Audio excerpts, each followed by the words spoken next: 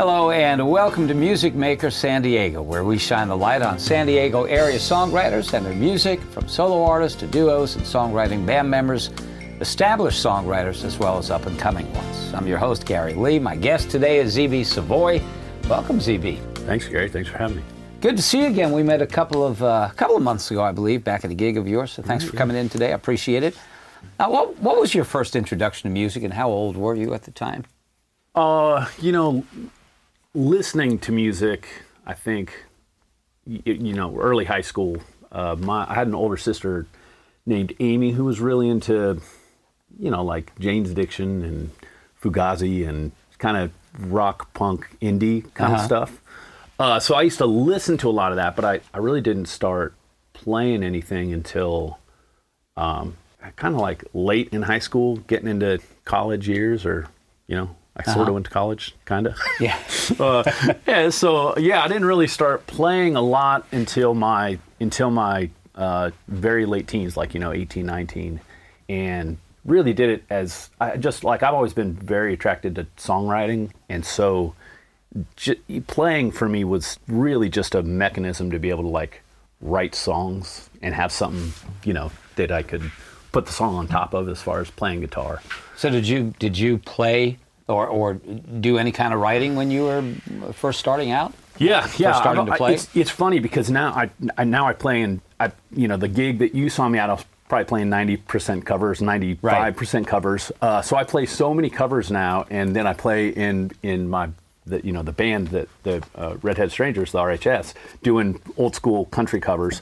But when I started playing, I was, for whatever reason, I don't have a good explanation, but I was very against the idea of, like, covering music. And I was like, I just want to figure out how to play guitar on my own. I want to figure out how to write on my own. And so it was like, even from the beginning, it was more of a songwriting pursuit than it was performing. A performance pursuit. Oh. Yeah, for sure. And like the instruments, now I play a little piano, I play a little guitar, but even that stuff was very secondary to just being able to write songs. And I used to write for, not as a staff writer, but I wrote for Slam Magazine. I would do CD reviews for them and show reviews, like way back in the, that was a long time ago. I don't think they're around anymore. But yeah, so I've always done a lot of writing in general. And then this songwriting was just something I was always attracted to. Did you ever get into, 'cause some people started their songwriting process when they were younger with poetry and stuff like that. Yeah. Like I have written plenty of really bad poetry. Yeah. No, it's funny. My dad thought that he was going to be a poet when he was young, and him and my mom, like, moved to Greece, lived in a VW van, and he was just writing poetry. So he had some, he ended up becoming an attorney, which that's where the poet goes to die. Right. But he still, and one of the tunes I'll end up playing he still always had these kind of like thoughts, those little nuggets of a song, and he would send those to me, and so some of those I would make into songs, and some of them I wouldn't, and but yeah, so I did write some poetry in high school, a little bit in college, but yeah, not anything great. Right. Nothing to write home about. Nothing to write home about. Yeah, exactly. Anyone else in your family play an instrument or write? I don't know. We all played. I got a couple sisters and a brother, and we all played, like, piano when we were young. But no one really pursues music. We weren't like a real musical household. But everyone writes. I would say, like, in school, everyone wrote well, and there's, like, I don't know. There's a thing with delivering good speeches, which I think is part of being a good writer, and I think that's a thing that has kind of made its way through my family, is people give good speeches and well-written thoughts. Well, your father's a lawyer. Yeah, that's the deal. There's that. How did your parents, your family, feel about you getting into the music biz? Yeah, it's interesting. So when I really got into the, like, music biz per se, it was as an engineer. So I went to school after kind of floundering around and not going to school for many years. I was playing with a band. We went in to record at a spot down kind of in Mira Mesa, and I had no insight into what studios were or what the recording process was at the time, and I was just blown away by the fact that there was a guy who was getting paid to record us, and you know, we were young, we were like 19 or whatever, and he's giving suggestions, and I was like, man, that would be a cool job if you can make any money doing it.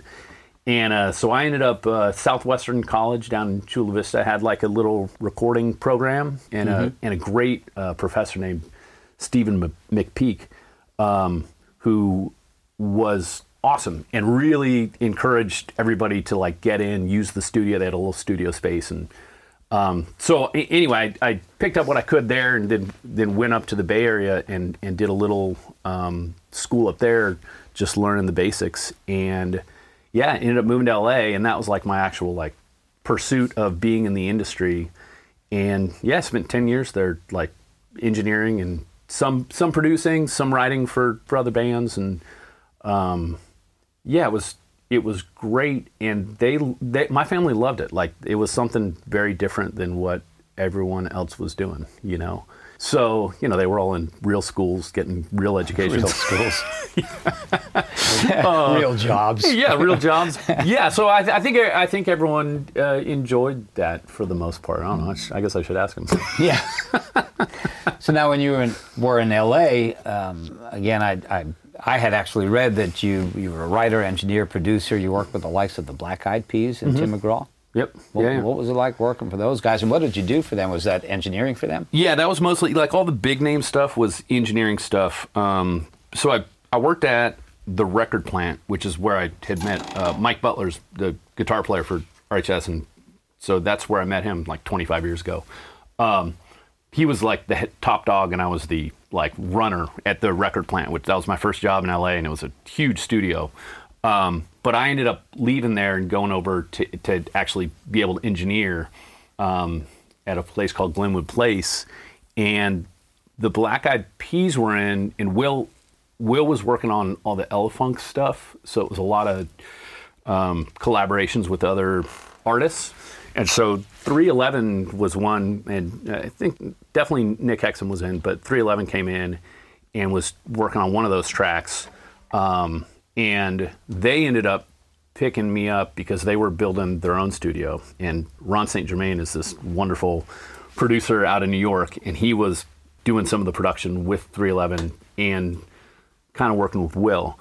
But so then I went and worked with them for a while. But it was great. I mean, Will, all those guys are great. All those guys who are kind of at the top of their game and who are really, really good at what they do, the majority of them, I just think, are really talented folk. You see, obviously, there's some guys who are off in La La Land, but really the majority of the guys that I worked with who truly had the talent, like, there's a sort of a confidence that exists within them where they don't need to be overly, you know, they don't need to prove stuff, because I think about Pharrell, like, who was doing a lot of work at Record Plant, like, such a talented guy.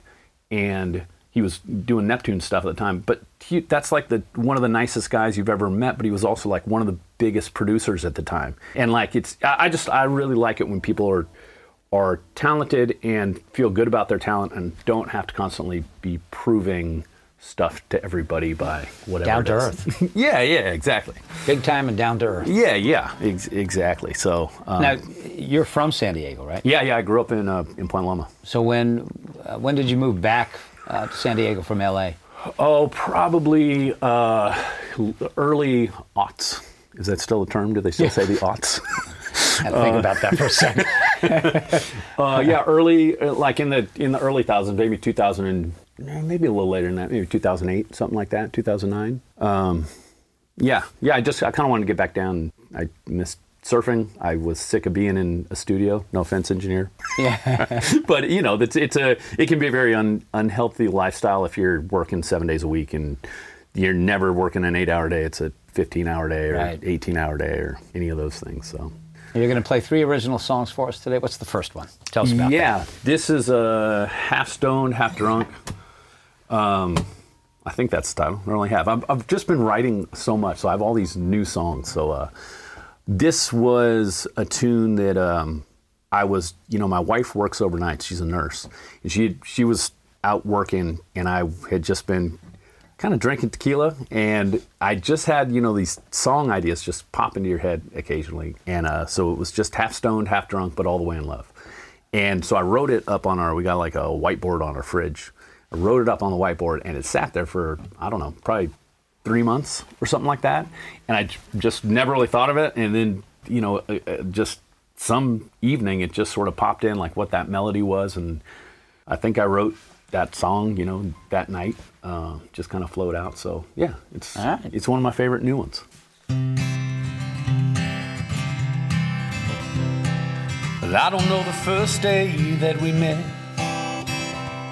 I only know the feeling that I get when I think about you now.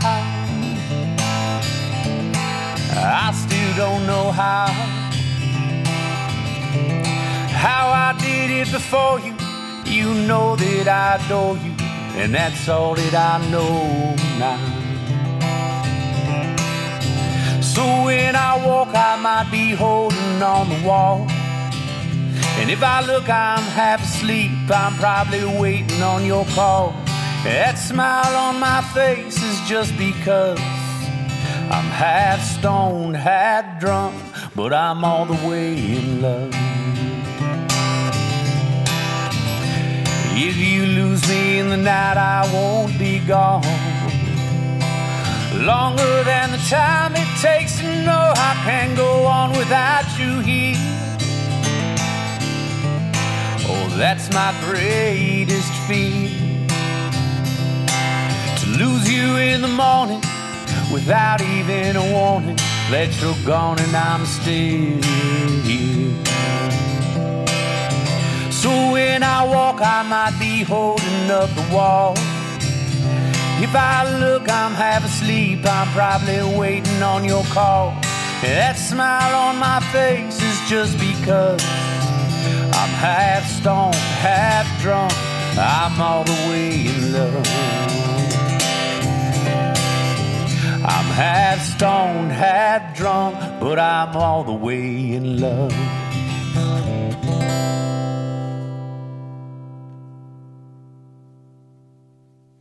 So you said you just recently wrote that one? Yeah, that's a new one. That's so not available anywhere yet. Not available anywhere yet. Yeah, that one will hopefully be out. Hope to record it in the next month or so and get it out by beginning of next year. Yeah. All right, now you mentioned that you play with the band, the Red-Headed Strangers. That's your band. Did you form that one? That's a great question. So I've known all those guys for a really long time. Mike and I go back. Mike Butler, who's a great engineer and producer in town.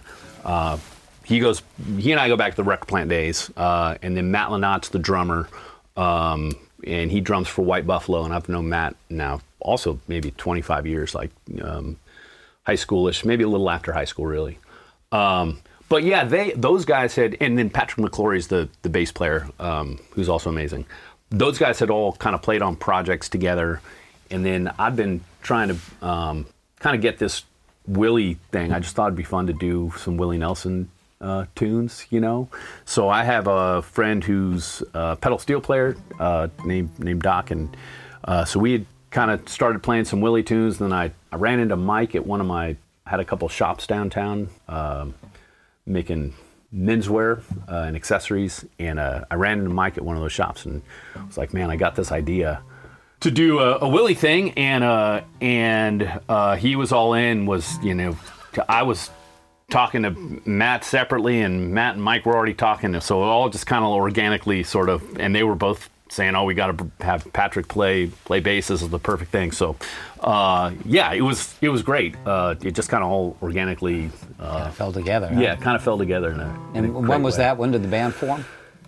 Gosh, I'm so bad at questions like that. Yeah. I want to say, especially the pandemic makes things so hard to track. But right. we were doing stuff kind of right before the pandemic, because we hadn't been playing that long, but we had a little tour, like a mini tour, but we were booked to go play Pappy and Harriet's and Timbler's Brewing up in Bakersfield, and we had somewhere in L.A., Harvard and Stone. We had a couple great shows booked that we were super excited about, and I think the Pappy and Harriet's gig was going to be on March 28th of 2020.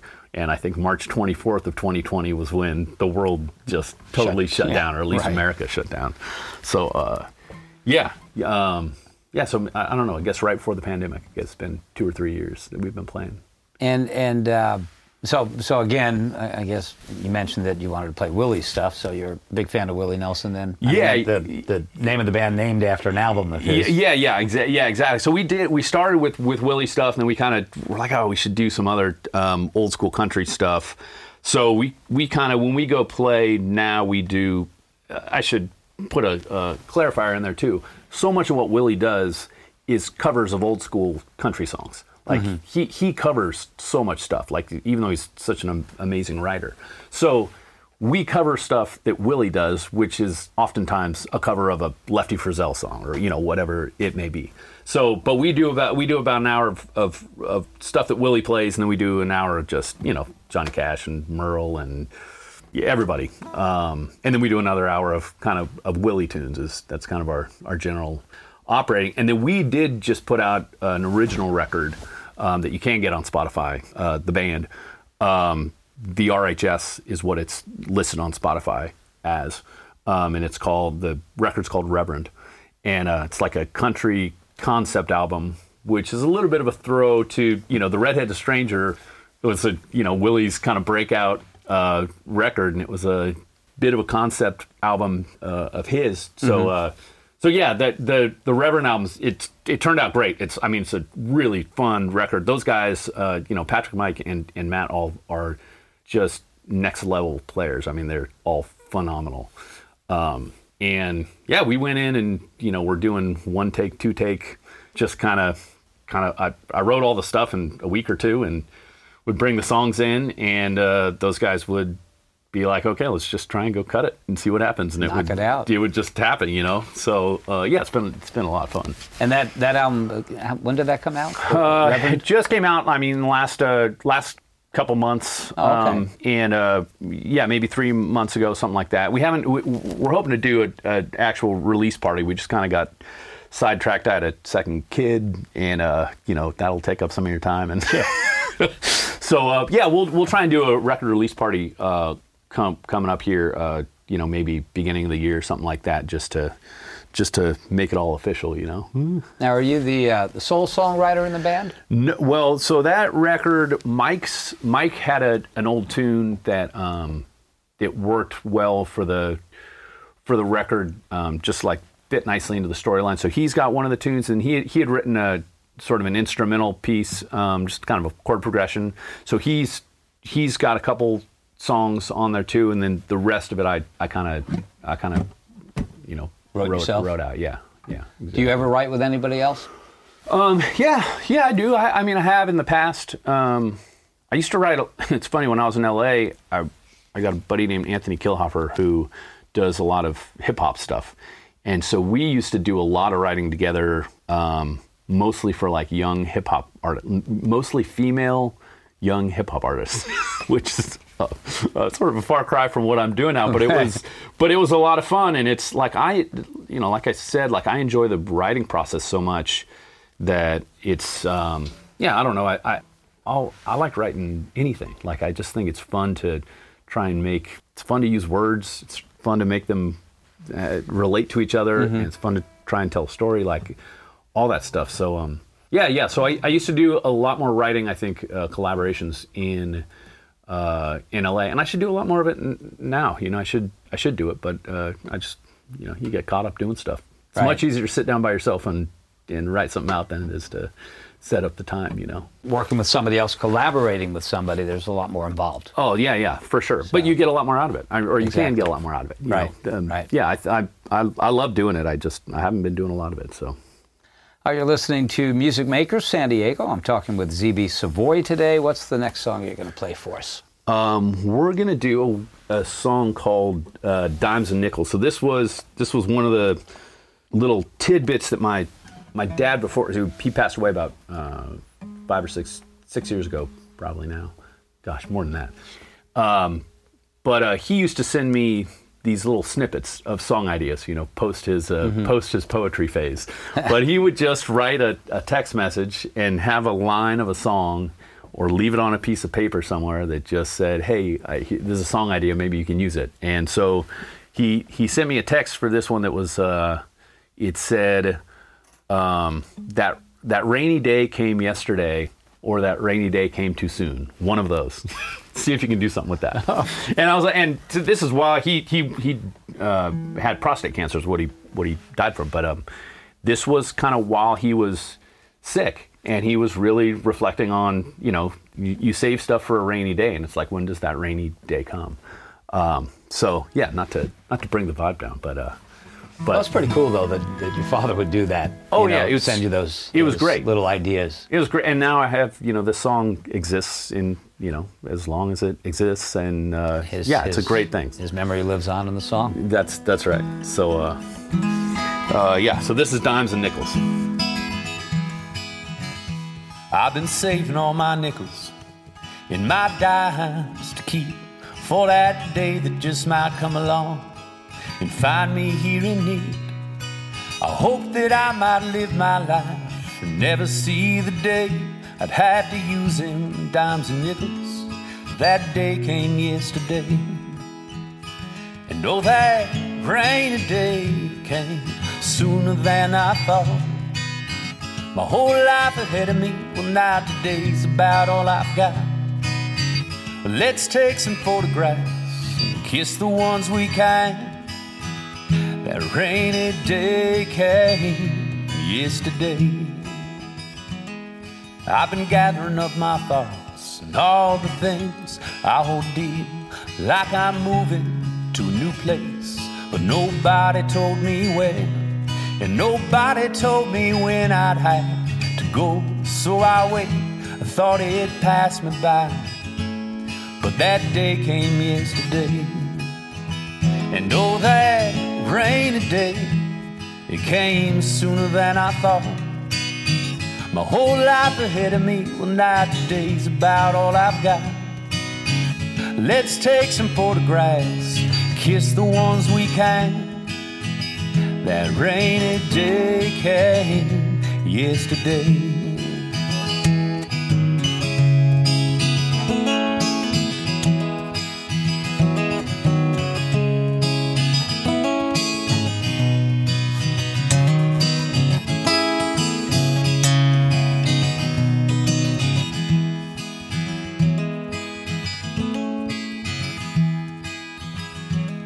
Well, everything that I sign and every thought that meets my page is not a memory, but a philosophy pushed aside along the way. Somehow it took this long, this clouded sky, rain upon my face, to get a look at everything I know. Well, that day came yesterday. And oh, that rainy day came sooner than I thought. My whole life ahead of me, well now today's about all I've got. Well, let's take some photographs, kiss the ones we can. That rainy day came yesterday. That rainy day came yesterday. Are you a disciplined writer, or do you just write when ideas come to you? I know you said with the first song that idea came to you one night when you were half drunk, half stoned. Right. Is that typically the way it works for you? I feel like, at least for me, I feel like I'm writing constantly in some loose sort of way. Where, it was funny. I was driving in a car with somebody, and there was just a lot going on there. Like, how are you finding time to like sit down and write? And I was like, I'm writing like right now. Like if I'm in the car and I'm driving down the street, there's just stuff going in my head. And for me, at least, it's often just a matter of like catching that stuff and getting that into a place where then I can sit down and turn it into, a structured song, develop the idea. But I feel like for me, there's a little bit of just stuff's just floating around there all the time. And, most of it gets forgotten. And so just being able to catch those ideas or that little phrase or that concept or whatever, that's the thing that I try to be disciplined about. Hey, if an idea pops into my head, try to get it down, like write it, put it in a little recorded memo, whatever it is. So that, like, for me, like, that's the discipline part, is like, don't let the stuff just float away and never be developed. Right. Get it down so you don't forget about it. Yeah. Now, I read that you write with a nonverbal 14-year-old who has severe cerebral palsy. Yes. Did you know this person beforehand, and how did this all come about? Yeah. That's when I said I don't write with anybody, I write with Laird all the time. So I know his parents. I've known his parents for a while, and we randomly ran into each other. And Laird is just one of those.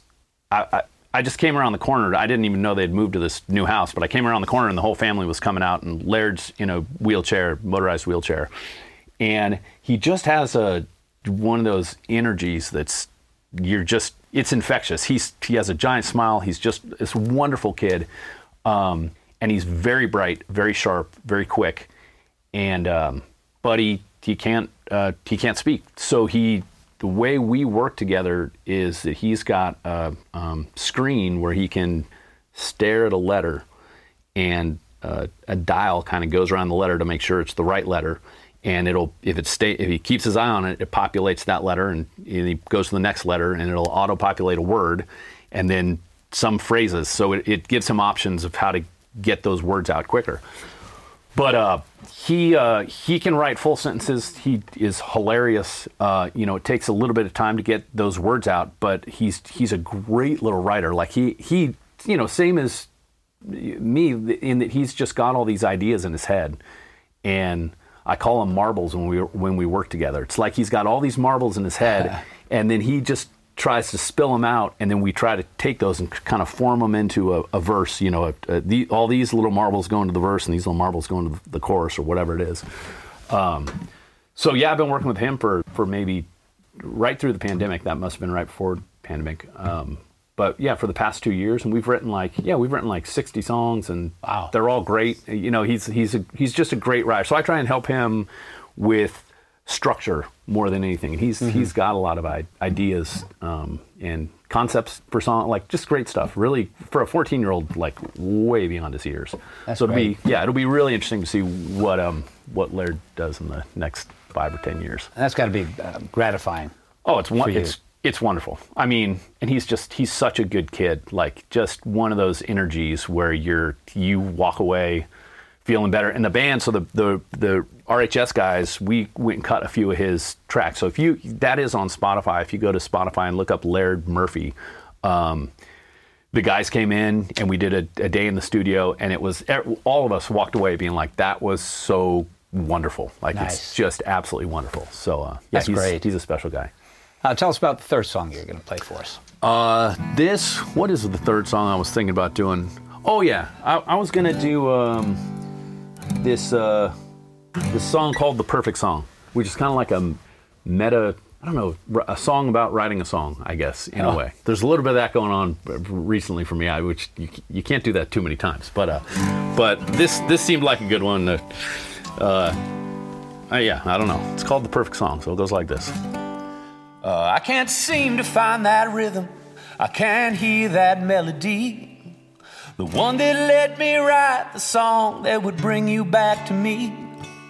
If I could be forgiven, oh, you know it'd have to be by singing every word you said you need to hear from me. So if I wrote the perfect song and sang it to you in the rain, would that be enough to drown out all our trouble and our pain?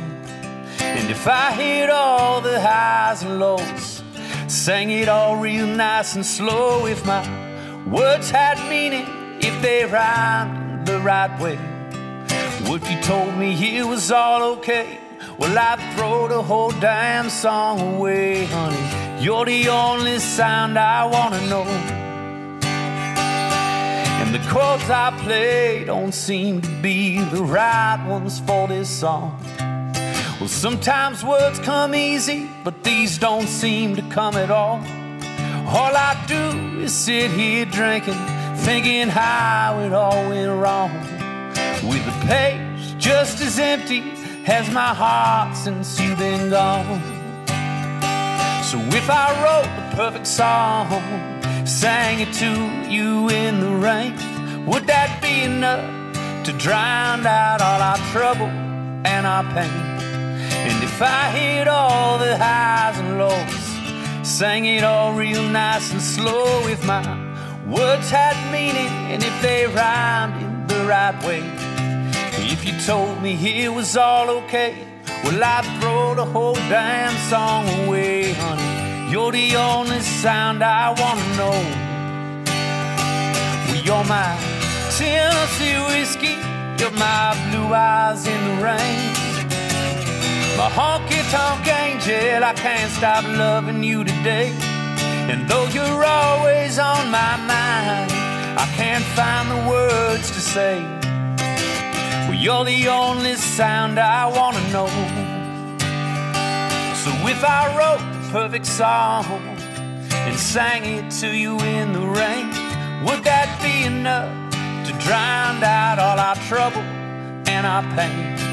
And if I hit all the highs and lows, sang it all real nice and slow, if my words had meaning and if they rhymed the right way, if you told me it was all okay, well, I'd throw the whole damn song away, honey.